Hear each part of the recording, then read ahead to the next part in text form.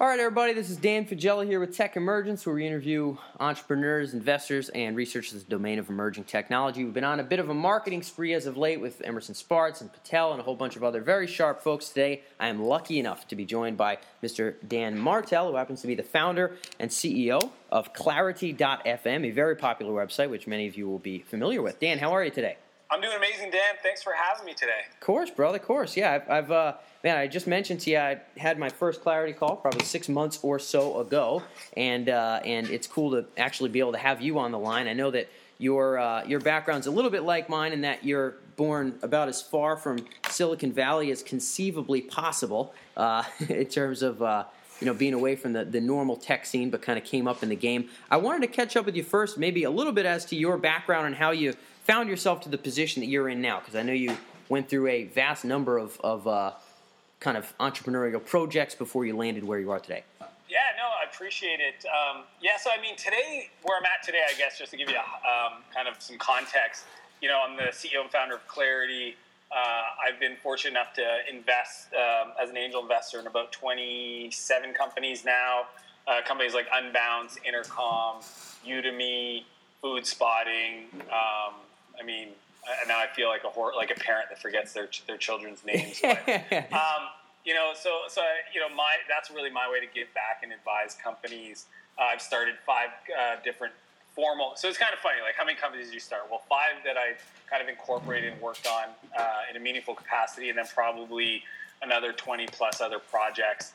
And then I spend a little bit of my time, trying to give back as much as I can with organizations like Charity Water and a few other local ones in my town. But I pretty much consider myself unemployable, as a normal, employee type of person. Yep. I did have a job that lasted about 8 months when I was 18, but I've been starting companies since I was 16. So I started my first company was a vacation rental cottage listing site that I built because my dad wanted a webpage for his cottage. I made my first dollar on the internet, and that was kind of when I got kind of this addicted to the idea of building things that people pay me for. Yeah, that's when it happens. Yeah, when they it didn't work out long term, but I made a few bucks. I learned a lot, and then I started a web hosting company because I think most people that build websites think, oh, why don't I host your website and you can pay me every month you would pay somebody else. And I'll be a billionaire. Yeah. That was the dumbest idea I've probably ever worked on because, when you look at the amount of time to 24 hours, this is back when you actually had to install your own email servers and manage, FTP sites. And so I pretty much had no life. I borrowed 10 grand from my brother and got a line of credit and essentially shut it down a year into it because it just wasn't working. But again, I learned a lot. And then, I did a bunch of different things. It wasn't until I was 24. So I'm 34 now. So about 10 years ago, actually, almost to the day, I started a company called Spheric Technologies that was an enterprise consulting company focused on portal software. So kind of like enterprise social networks today, but before, in 2004, they called them portals. And that company is really where I got my entrepreneurial chops. I started off, hired 3 people day one with everything I had saved up over the previous couple of years. And that company grew 150+% year over year for 4 years and 30 people, millions in revenue, and eventually got acquired in May of 2008. Cool. So I guess and that was a consulting. That was a consulting company then, yeah. Yeah, so it was consulting with products as a Trojan horse. So essentially, it was an interesting strategy where imagine if you were a Dropbox consulting company. We built integrations, right? So we had these integrations with, super enterprisey technologies. I'm not going to talk about it, but through those integrations, they were free to use. Companies would discover our company. It was almost like app marketing, micro app marketing, to get us in front of companies like Procter & Gamble and Dole Foods, Johnson & Johnson, that ended up being our customers. It was really our way. I was 24 at the time and selling consulting services to CTOs of Fortune 500 companies. So I was trying anything. And then I after that, financially it was pretty awesome. I bootstrapped it 100%, took some time off, then moved to the Valley. And I moved to San Francisco. I grew up in a small town, I should have mentioned that. And, 100,000 people in the middle of nowhere, which turns out that for the most part, everybody that I've talked to, nobody's from New York or San Francisco. They're all from small towns. So I think everybody can relate if they've had that entrepreneurial spirit, that they didn't really have the support in their local community growing up. Yeah. It's gotten a lot better now, but yeah, so I moved to San Francisco to see if everything I was reading on TechCrunch and stuff was all true. And it turns out it is. I mean, it's kind of like Disneyland for startups. It's an incredible, magical place, and it's quite unique, and spent the last 5 years there. Built a company called Flowtown, raised venture capital for the first time, grew that, learned a lot of different lessons, and then sold that company in 2011. And then started Clarity because I had a passion and, kind of like a purpose to try to solve a really hard problem that could be potentially very impactful to, 1 billion people over the next decade. So raised $1.6 million in funding for that. We announced it last December, so a little over a year ago, and 2 Decembers ago. And Clarity now has over 30, I think almost 35,000 experts. We've done calls across 52 countries. And what we are is a marketplace that helps you connect entrepreneurs and professionals with other industry experts or other entrepreneurs to get answers and get advice to grow their business or achieve their goals. Yeah, and that's how I initially came to it in the first place. So cool. That actually gives me a little bit of a background and gist. I was oddly enough unfamiliar with the fact that he started off with consulting. Strangely enough, again, Patel kind of began in a similar way in his early days. I'm sure you've kind of read his whole backstory. Oh, I'm actually really good friends with Neil. I mean, he was actually the first expert that I tested on Clarity. Go figure. Yeah. Nice. My first MVP for Clarity was me chatting with Neil saying, how much would you charge for an hour of your time? And he said $2,000 an hour. And I said, sign me up. How do I get that? And he's like, hey, man, I just don't, I really don't want to do consulting. I was like, well, that's fair. Cool. At least I know your market rate. And then I went and I found some people that were willing to pay to talk to him, and I scheduled it, and they paid me through PayPal. And, that was my MVP for Clarity. Bada bing. Yeah, you got to love it. I guess even if you don't want to do consulting, everybody has a price. I started in the martial arts world, and there's guys that run very big and successful academies with X number of 100 students, and they say they don't do private lessons anymore. But at the end of the day, if you have enough on the table, I mean, Lady Gaga does private concerts. So yeah, I mean, money, you can get what you need. Yeah, you just got to throw enough of the bucks down. So, so cool stuff. And on that note, I suppose with all those lessons and obviously growing a vast number of companies, now being an investor in many, which I suppose gives you an even more in-depth view. What do you see as some of the common marketing foibles early on of startups? Some of the just classic mistakes maybe you've made yourself, maybe you've observed some of your the companies you've invested in make or other startups make that you just feel are tremendously common? Yeah, I mean, I've made every mistake out there. So a lot of my advice might sound super polished and smart and all that stuff, but trust me, it's definitely because of the real world experience of doing it wrong. School of Hard Knocks, yeah. Oh, for sure, yeah. So I want to kind of give you that context. But I think the biggest one for startups is so there's kind of like different phases of marketing, right? There's kind of like, let's get enough people or users to be able to test our idea. And that I think is like the first phase. And the best way to usually do that is to actually use your, it's as free as possible, right? So, I mean, with free, there's things like PR and content, word of mouth, social. But they all require time, so I don't really consider them free. And anytime a startup's like, oh, we signed up 1,000 people and it didn't cost us anything, I always ask, like, what did you do? If it was a contest, it's like, okay, well, how long did it take to get the product, administrate it, et cetera? So there's always a cost. Blogging has a cost, et cetera. But they're renewable in that sense that you can do them yourself as a founder. So I think you usually need to get the first. I always suggest that people get 50 signups a day. Now, it sounds crazy. To me, it's, I've been able to do it repeatedly, but, it is tough to say, how do I get 50 people to sign up for my product a day? I can't even get 2, right? Consistent. Yeah.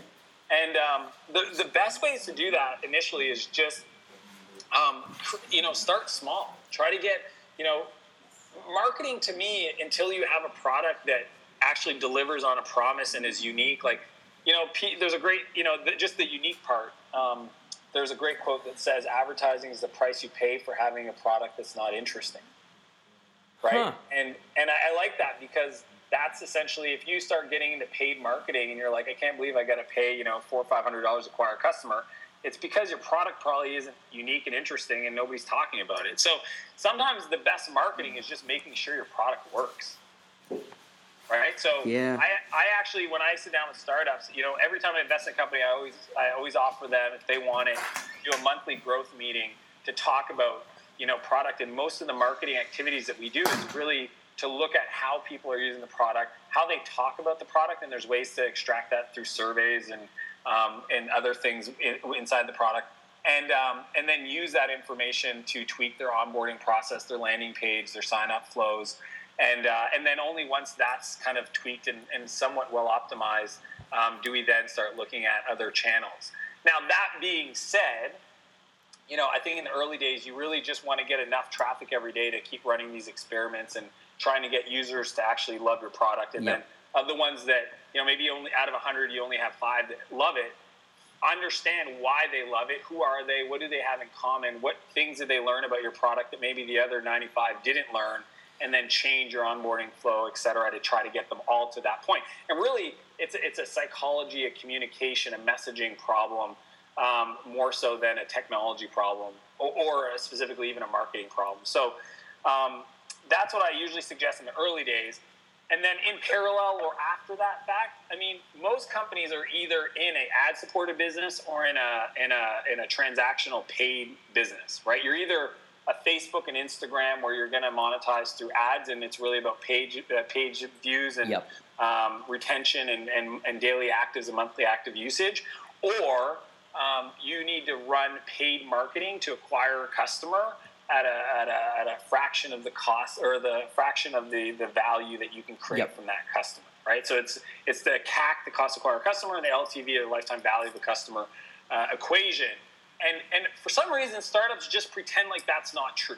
And it's the stupidest thing. If you think about it, like if you're a SaaS business, if you offer a social media marketing tool for $30 a month, that is your business is really, can I find a channel where I can put money into it, where I can acquire customers and make sure that traffic converts, signs up, use it, whatever you want to do. If you want to do freemium, you want to do a trial, whatever. And eventually that customer, that traffic converts into signups and then customers as a ratio that is a minimum 3 to 1, where the cost to acquire the customer is maybe $100, but I got a lifetime value of that customer that's $300, right?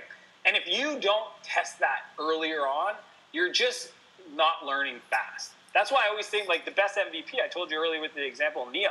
I got paid customers day one. Now, we didn't even have a product. There was no site. There was no marketplace. There was no search. There was no call connectivity, booking, scheduling, all the stuff we have today. It was me doing it myself. But I learned that Neil's $2,000 an hour. So that's good. I learned that there's a very small percentage of the population that would actually pay that kind of money, that would have that kind of need and the kind of, it's almost like, I learned all these things around the product, the positioning, the marketing, earlier on, so that I could then kind of do some tweaks. But all that to say is, I think people should test paid acquisition earlier on, especially if you're not an ad-supported business, because there's a very high likelihood is that you're going to fail because you can't figure out how to scale that, or you're not monetizing properly. And it's the fastest, most honest way to find out if anybody wants what when you're starting to pay $5 for a click, and 98% of the people don't even sign up for the free account, you're probably not doing something they want. Yeah. And that's just really honest. And I love the fact that people are like, man, I spent $1,000 on AdWords and it's not working. And I'm like, yeah, because your product doesn't work. Don't pretend like AdWords doesn't work. Your product doesn't work. So stop. Yeah, or it doesn't work in the way it's being conveyed. It sort of harkens to some of the notions of the classic kind of Sean Ellis ideas of, what is intent, what is that desired experience? Are you actually creating that, or are you communicating what that real end desire is adequately right up front in order to get people on that free account or something like that? And that to me is and Sean's one of, he's taught me like half of everything I know about marketing, and then the other half is through me failing at everything I should have just done verbatim from what Sean said. But, I think most people can say the same. Yeah, but able to. That is how you learn the fastest, is through paid marketing, and And the truth is, if you can't figure out how to make paid marketing at least work 1-to-1 ratio, like, the cost versus LTV, then you really need to change. And when I say fail, it doesn't mean your startups fail. I just mean that what the current incarnation, like kind of how you suggested, it's just not going to work. So change something today. Don't some people just put like their blindfolds on and pretend like it's not happening, and like stick their fingers in their ear and hum because they don't want to hear it. Yeah. But I always assume I'm wrong. That's like the biggest thing about entrepreneurship for me, I think that's different, is I assume that my great idea is wrong. And then I work to figure out if it's true or that's the difference. Some people need to convince themselves that it's a great idea, so they just assume they can do no harm. And my approach is different. I will do it anyways, but I'm just going to assume that I'm wrong about my approach, and I'm trying to find information to support that. And if I can't find it, then I'm like, okay, next problem that I think I'm probably wrong about, and try to. So it's a very different approach that I think is the reason why I've been able to iterate so fast in my companies. Yeah, and it's curious because it's now so much. I don't want to say in vogue as though it's some kind of a fad, but it's very much more the case that is the healthy attitude of the entrepreneur today than I think it probably was 10 or 20 years ago. Well, it's definitely kind of it's come from the lean startup. Yeah, right? I think hypothesis testing. A hypothesis is essentially, I think this is going to work, but I'm not sure. Like, just even saying, like, most entrepreneurs would never say that out loud. I have this idea, but I'm not sure if it'll work, but I'm going to go do it anyways. That's not normal. Now, you say it to another entrepreneur, and it's like, of course, yeah, that's how you say that sentence, but you would never say that to your parents, to your friends. Yeah. I think that's where, being an entrepreneur is almost schizophrenic in the sense that, to the external world, you got to be like confident and certain and fearless and all this stuff. And then, to your team or yourself, you're kind of like, I have no clue what I'm doing. I think this may work. And, let's just try it. Yeah. And you sort of need that healthy attitude. I know you had mentioned earlier, the notion of 50 signups a day. Obviously that'll differ sort of model to model. Clarity, which we'll get into in a bit, is very much of that ilk. It would seem Flowtown, from what I know of it, would have been a 50 sign up a dayable business. It seems to me like your consulting biz, which you started earlier on, would possibly not have fallen in that category, or did you have a similar, what we might call a 20-mile march kind of metric for the consulting biz? Was it 50 leads a day? How would you work that outside of the app space and the freebie? Yeah. I guess I've just been living in this kind of like venture. Yeah, it's okay. Yeah. You're out there now. Consulting, what I've learned about consulting, and I don't care if you like it or you don't, is it's relationship based. So I actually made it more based on phone calls. So it's how many people that I reach out to, and not like phone calls to sell people. Like, I would just reach out to people I might have met at a conference and just be like, hey, John, it's Dan calling from Spheric. I just wanted to say hi, seeing how things are going, man. It's been a while. And like, most people don't realize, but all the good, like value that comes from relationships are usually from very weak connections, from people you might have met once, might have only met through an email intro. And it's really just your ability to kind of like reach out and say hi and just be helpful, that opportunities come from it. So, in the beginning, for the first 2 years, because you don't have a brand, you're not going to go out there and sell these big companies. It was really just relationships and I don't like the word networking, but you call it. It was really just touch points. Like how many net new people did I talk to today that I hadn't talked to in a while? Not people that I talk to very often. And we didn't do paid marketing for a long time because, again, we were an unknown entity. We weren't IBM Global Services or, these big consulting behemoths. We were just like this boutique firm out of, Moncton, New Brunswick, Canada. So it was very much, like just winning people over phone call by phone call. Cool. There's obviously a lot to delve into. I think consulting does give you a pretty nice swath of experience in various activities that you can translate into other businesses. I know. I'm an engineer, so people gotta understand. I write code, and I had to learn all these soft skills and phone skills and sales. Like, you want to learn how to sell.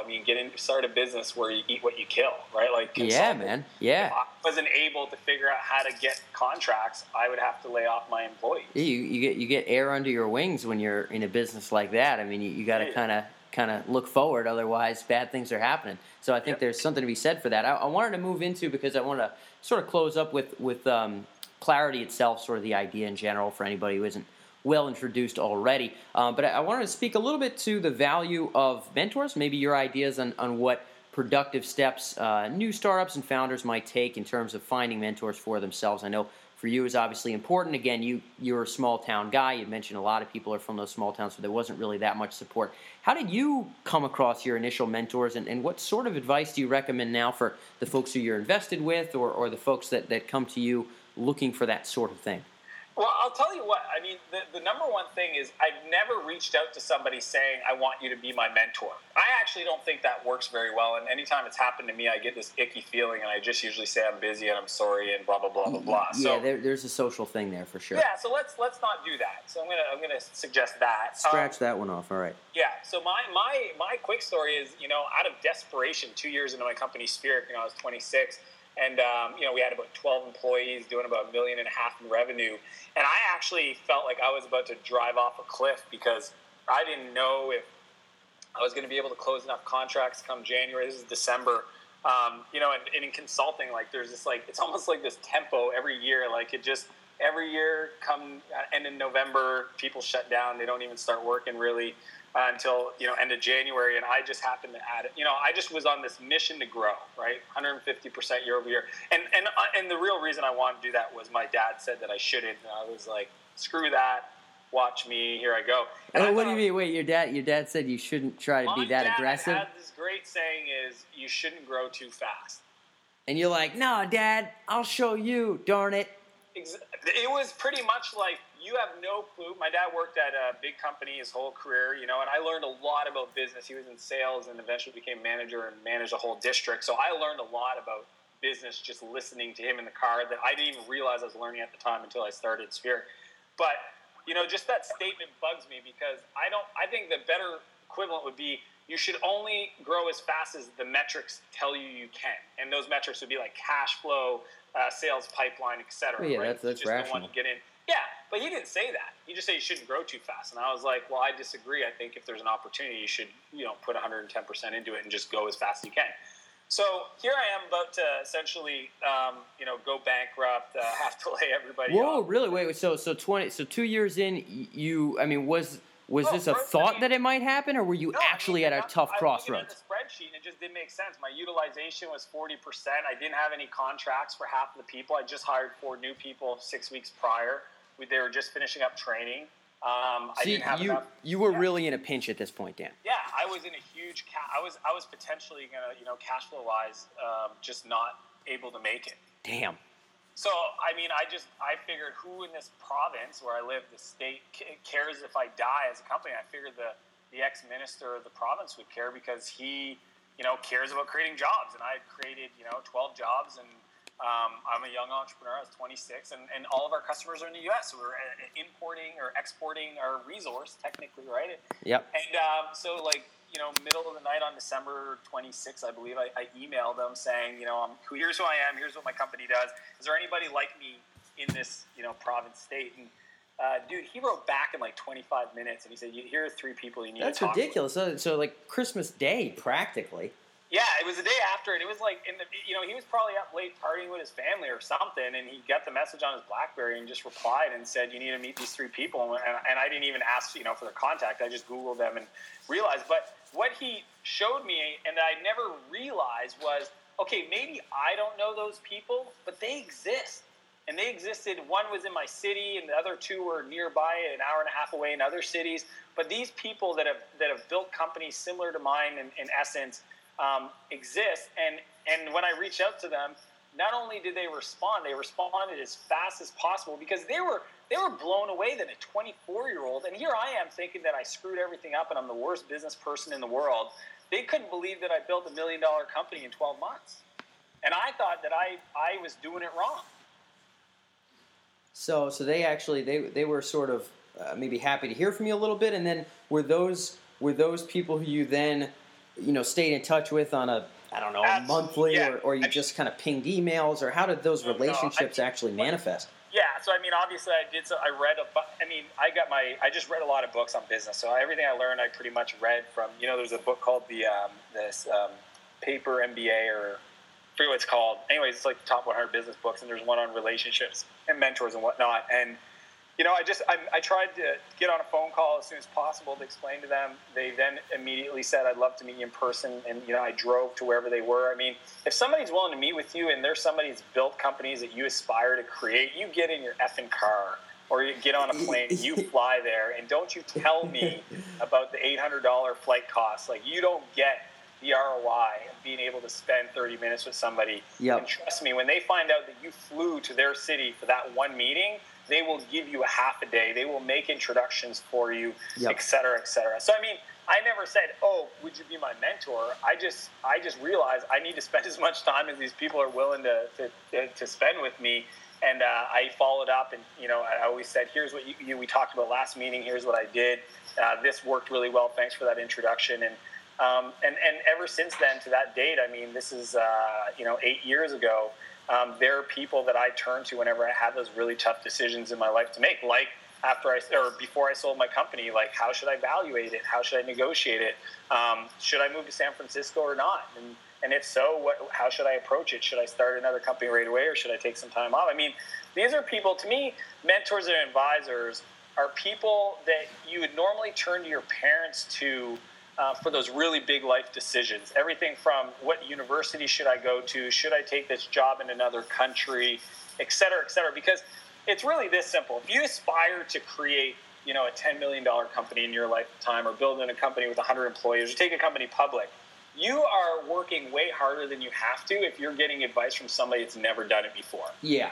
It's really that simple. If you think about, the people that you turn to get advice and the things that you aspire to do in your goals, like, you're just working way too hard. So if you want to be an Olympic athlete, if you don't have one or two mentors that have been Olympic athletes, then how are you making the right decisions? There's no way you're going to be able to do that and fast track it fast enough to make those decisions. So, that was the biggest lesson I learned when I was 26, and I've just kind of taken that and ran with it to a crazy degree. I mean, even to the point now where I built a company that allows anybody in the world to do that in record time. Exactly, and that's what I'm gonna wrap with it here is sort of the clarity concept. Before I do, though, I like the story just so people know. I'm assuming a minister in a province. It's like the governor. Yeah, it's a governor of some kind. Okay, just in case anybody out there got confused. But yeah, that's a relatively interesting story that you reach out to that person. Is there an equivalent? Is there an action step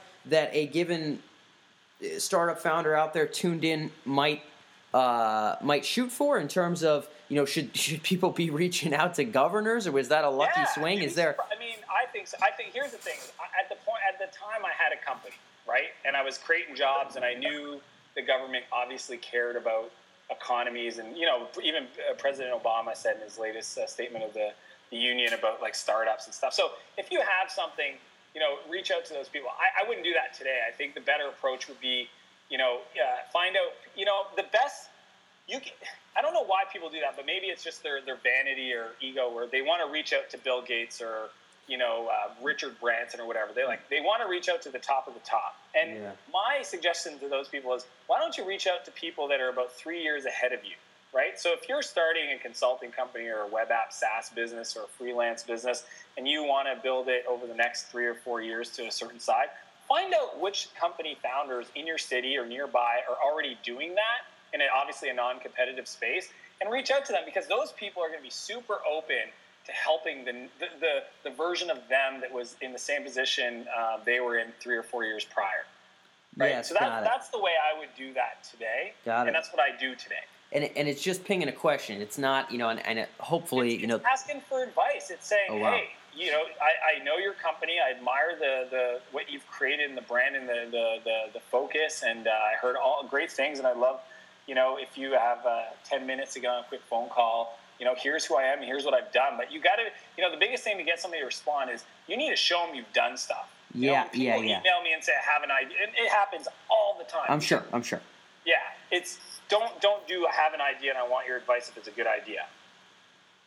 Just trust yourself, do it, and then say, here, I had this idea and here's what I've done. I built this site and I can't find any customers. Can you help me? going to get a response. Everybody wants to see gusto, and you or any other entrepreneur is no different. And to that point, I figured I'd let you speak to Clarity, which, to be frank, I mean, some of my initial decisions as to some content strategy for Tech Emergence itself, which people are tuned into now, actually were gleaned from a few early Clarity calls. How did you come up with the initial idea, and what's really the basic gist? And I suppose what most people might not even know, even if they have a free account, is what is the overarching vision behind it all? So I figure I'll let you take the stage on that. Well, that was 3 big questions. I'll give you that. Yeah, sorry about that. We're a little strapped for time, but yep. The original idea came from the polar opposite experiences of building tech companies in Moncton, New Brunswick, Canada, and the East Coast. I mean, if you look it up, it's like the furthest point east. It's it's on the ocean. Yep. Building tech companies here versus San Francisco, right? Where in San Francisco, there's an abundance of advice. I mean, you can't even throw a rock and not hit 10 entrepreneurs with a pitch deck trying to build a venture-backed startup. It's just an amazing place. So my idea after Flowtown got acquired was, whatever I worked on next, the only filter had to have the potential to have a positive impact on 1 billion people within a decade. And when you think of that filter, only communication-type products can have that. So when I was looking at different ideas, and I remember rethinking this Clarity idea, like what would happen if I could grab all these amazing people in San Francisco, put them in some kind of directory online, and then connect everybody else in the world that's aspiring and trying and creating to get access to the same people that I was fortunate enough to, like Sean Ellis and Eric Ries and Neil Patel. What would that mean to the world? And if you think about a positive impact on 1 billion people, I can't, and I don't think Clarity itself will affect 1 billion people, but I think the entrepreneurs that we potentially will impact will have an effect by creating jobs and creating prosperity in their community, et cetera. So it fit the filter, and then once I realized there was a huge opportunity and problem to be solved, I went full into it. So that's where the idea came from. Cool. What is it? I mean, people use it for 2 primary reasons. It's really like eBay for business advice. Some people use it as entrepreneurs that have existing companies for tactical questions like fundraising, marketing. If they're about to start doing, Instagram marketing or Facebook ads or setting up WordPress for their content. I mean, pretty much like very tactical technology or specific problems that they're about to do. And it's over a phone call. It's a conference line, so you can invite up to 8 other people on your team to join that conference line. We have experts all across the world, predominantly in major cities in the U.S., that have created multi-million-dollar companies, raised hundreds of millions of dollars in venture funding, 100 New York Times bestselling authors, Olympic athletes, 150-plus TEDx speakers. I mean, just the caliber of experts we have is amazing. The average call is actually lasts 27 minutes and costs about $75. So it's relatively inexpensive, even though we do have guys like Mark Cuban on there for $10,000 an hour. I definitely suggest you start on the lower end of that and execute on some of the ideas you might learn. Yeah. Starting with Cuban's pricey for sure. Yeah, and then the other use case that people use it for is just market research. So if you're about to start a company and you want to validate your idea with real potential customers, you can, let's say it's CTOs that manage ad spends of over $10 million a year. We may have some experts on that. Or if you want to talk to startup founders, we obviously have thousands of those. And you could just talk to them about maybe you have a productivity app. So people use it for customer development, market research type activities, or specific, strategies or processes they're about to execute on. And the last question you asked was my vision. Yeah. My vision is obviously the impact number, but from a product point of view, I'm never going to stop working on this problem. I mean, this is my legacy personally. I could work on this for the rest of my career. And the vision is, the ability for you to just say, like, I want to talk to 3 restaurateurs that have more than 2 locations that in this state, and we will show you those 3 restaurateurs by ratings and price, and you can just say, call Phil, all voice enabled, and get on a phone call with that person right away. That's my vision. Connectedness and expertise worldwide. Exactly. It's just real time. No typing. Maybe you're wearing Google Glasses or some other kind of wearable computer. You just talk Siri, and it'll just bring up the best experts that meet that filter and let you talk to them right away.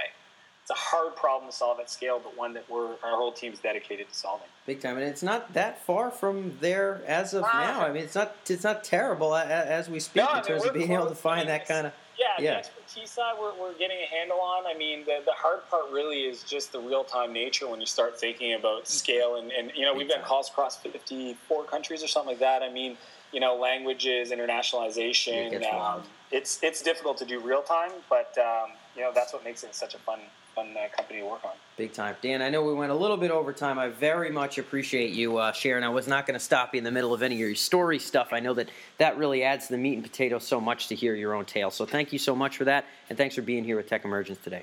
Dan, my pleasure. And if everybody wants to get a hold of me, it's just dan@clarity.fm or Dan Martell, 2 L's of Martell on Twitter. Love to hear from you, and hopefully you guys have an awesome day. Cool. Thanks, Dan. Hey, thanks for tuning in, guys. If you're an entrepreneur or a future thinker with an interest in businesses, transitions, or technologies that have the potential to alter human potential, then make sure you check out techemergence.com. It's our main blog site where you can see all of our other interviews with top startup leaders, entrepreneurship experts, and folks in the domain of technology, cutting-edge emerging technology. If you have a particular interest in how technology can affect the future of human consciousness and our conscious experience, then be sure to also check out sentientpotential.com. There we explore a lot of the ethical considerations and really serious moral matters of emerging technologies, in addition to interviews with great philosophers and technology experts of our day. More than anything else, always feel free to reach out. If you can find us via email, you can reach out to us there or whatever other way. Find us on the blog. Be sure to drop comments. We believe that the serious conversation about the future is not only open-minded, but also interdisciplinary and multifaceted. So we'd like nothing more than to be able to glean your ideas as well. So with that being said, with the best of intentions for a brilliant future, this is Dan Faggella signing off. And we'll see you next week.